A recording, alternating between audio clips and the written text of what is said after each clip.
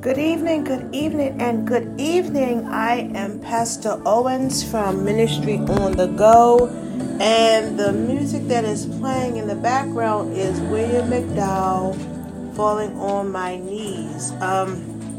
Again, I do apologize for the late, kind of late evening,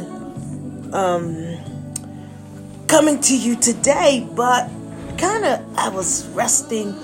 I needed a rest today. Sometimes I find myself in a place of resting. So I do apologize for the lateness, but again, the music, I am in the worship center, Ministry on the Go, and the music that is playing in the background is William McDowell, Falling on My Knees. So I want to, and the song actually is going to bridge right into our worship today. So, Alexa, repeat. I'll repeat the song. So it's going to introduce us to the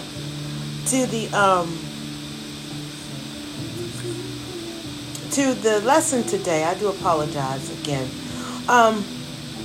So if you have your Bibles and if you are ready to get started, we're still working on the teaching of the lost. And if you were following me, we talked about the lost sheep was the first one, when God will come after the one lost sheep. Then we introduced the banquet, which was a very interesting one, and the unmerciful servant. And last Wednesday was the lost corn, when the woman swept the house for the lost corn. So this Saturday, I want to continue with our study and on the prodigal son. So if you have your Bibles, let us get into our lesson today. And then I'm going to open in prayer off of Christ, and I'm going to release you. This is a long reading, so I'm going to read it with intention that you're following and get through this reading. I'm reading from the book of Luke, chapter 15, verse 11 through 32. And I'm reading from the NIV version. So it reads, the prodigal son. And I know a lot of pastors have taught this lesson. So go along with me with the intention that we are going to get several things from this lesson. There's several things that I want to highlight for your hearing and you to consider. So consider this when I highlight things for you. Consider this. So let's get started. Jesus continued. There was a man who had two sons. The younger one said to his father, "Father, give me my share of the estate." So he divided their property between them. No, not long after that, the young man got together all he had, set off for a distant country, and squandered his wealth in wild living. After he had spent everything, there was a severe famine in the whole country, and he began to be in need. So he went and hired himself out to the citizens of that country. So listen to that. That's something to consider. He hired himself out to that country, who sent him to the field to feed pigs. He longed to fill his stomach with the pods that the pigs were eating, but no one gave him anything. When he came to his senses, he said, "How many of my father's hired servants have food to spare, and here I am starving to death? I will set out and go back to my father and say to him, 'Father, I have sinned against heaven,'" listen to that, and against you. I am no longer worthy to be called your son. Make me like one of your hired servants. So he got up and went to his father. But while he was still a long way off, his father saw him and was filled with compassion for him. He ran to his son, threw his arms around him, and kissed him. The son said to him, Father, I have sinned against heaven and against you. I am no longer worthy to be called your son. But the father said to his servants, Quick, bring the best robe and put it on him. Put a ring on his finger and sandals on his feet. Bring the fattened calf and kill it. Let's have a feast and celebrate. For this son of mine was dead and is alive again. He was lost and is found. So they begin to celebrate. Meanwhile, listen to this. Consider this. Meanwhile, the oldest son was in the field. When he came near the house, he heard music and dancing.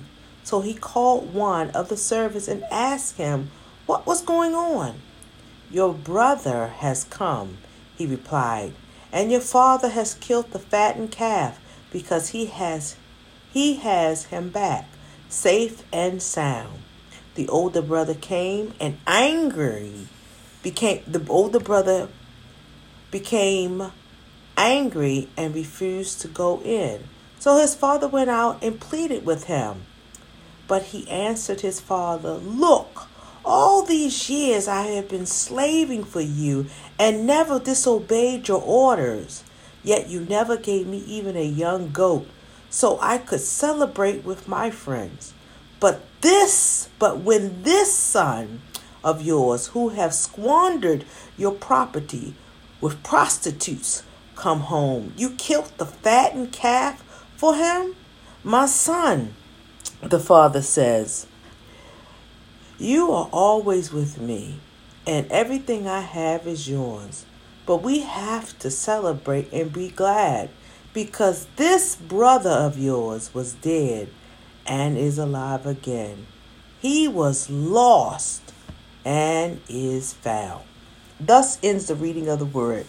So, this is the lost son, which they entitled the prodigy son, the prodigal son, which is considered a son who kind of went out, and there's three different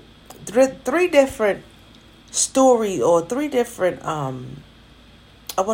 three different characters here. We have three different main characters. There's the father, there is the son who went out and squandered all of his father's wealth, and then we have the older son, who, and by definition, was the good son. So we have the son that was a little bit out of character, and then we have the father who represents our heavenly Father. We have two sons. One is good standard and one is in a not so good standard. But both sons have an inheritance.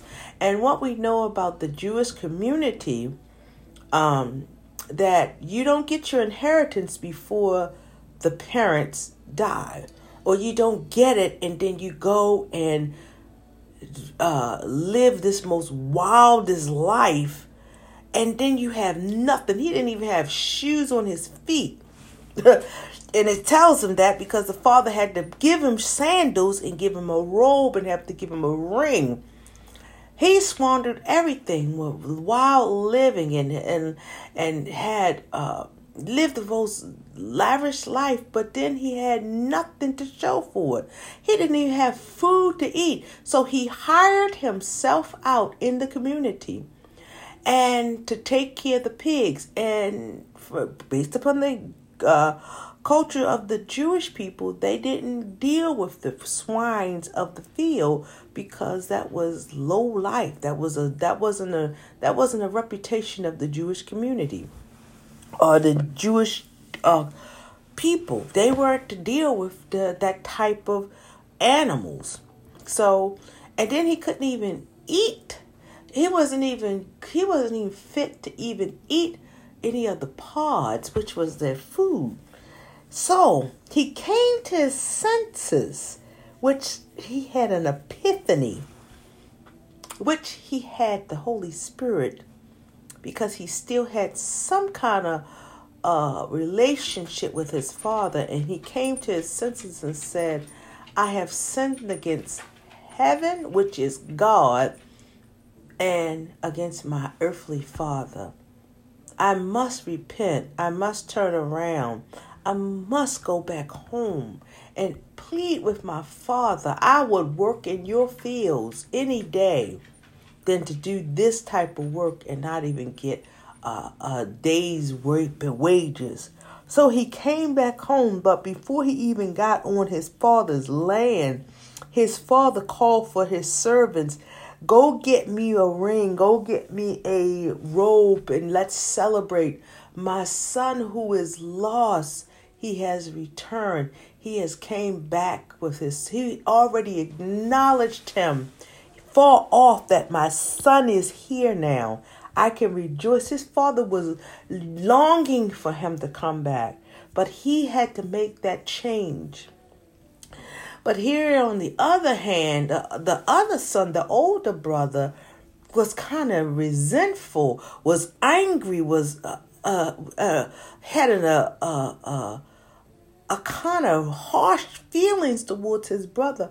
How dare him to come back after he has squandered his wealth, his inheritance, and then he gets right back into the father's loving care. The father said, I always will have you, but this son, he walked away. I have to accept him because he has recognized his wrongdoing.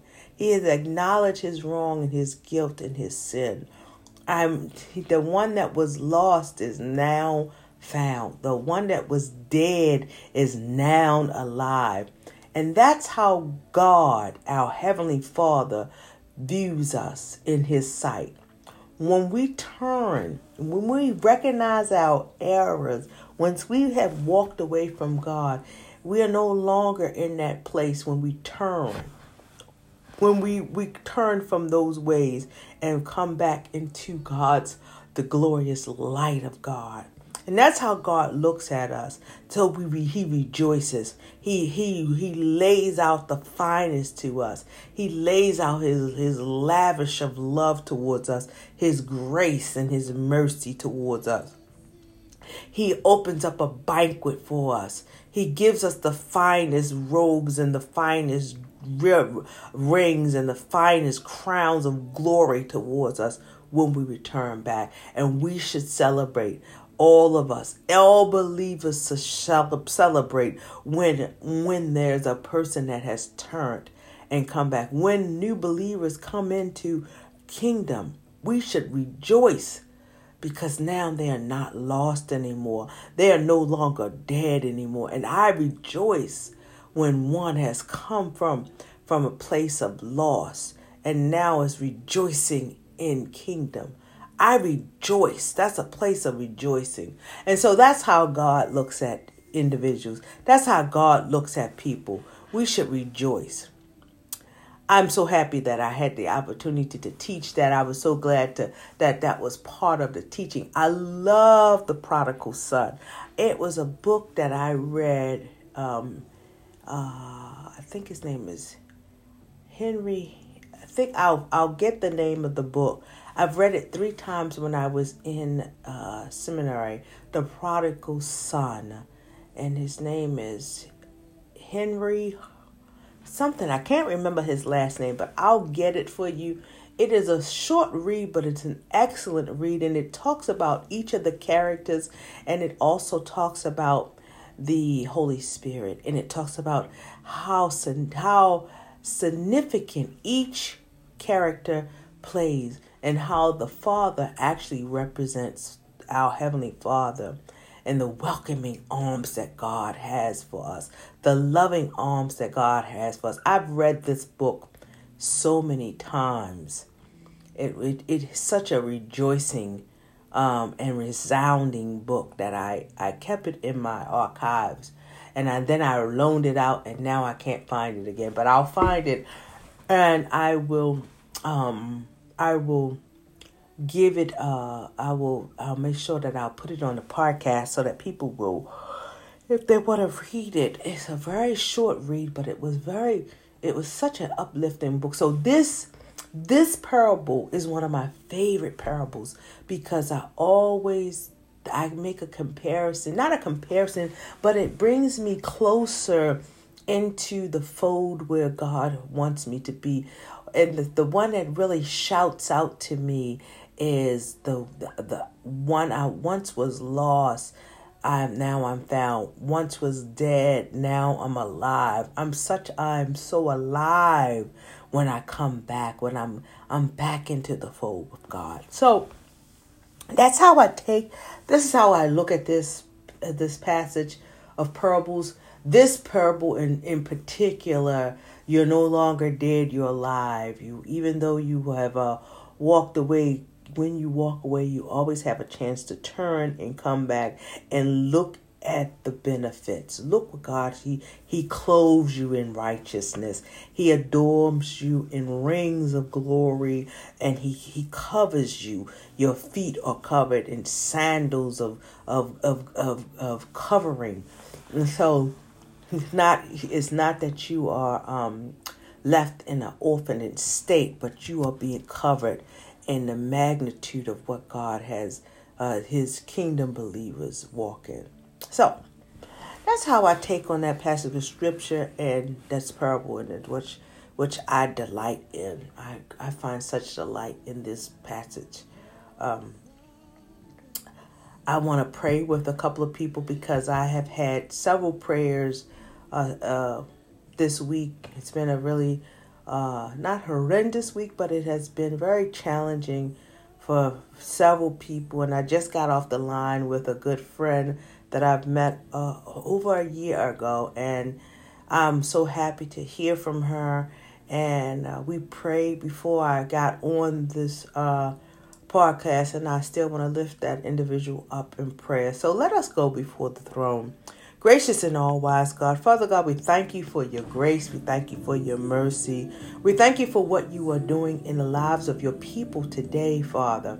Father, you are so gracious. You are so welcoming, Father. Oh God, I thank you for this passage that is, we are once dead, but now we are alive, and how you welcome us back into the fold, how you welcome us back into the pack of people that are our members and bodies in Christ. Oh God, you're so gracious. You continue to keep us together and teach us and mold us and grow us up in Christian believers, God. But not only in Christian believers, having a mind of Christ, having a body of Christ. Being in the body of Christ is just not word, but is indeed, God. And we want to walk the walk that you have commanded us to walk, God. So I pray for my friend today, God. I pray that you will heal her body of cancer.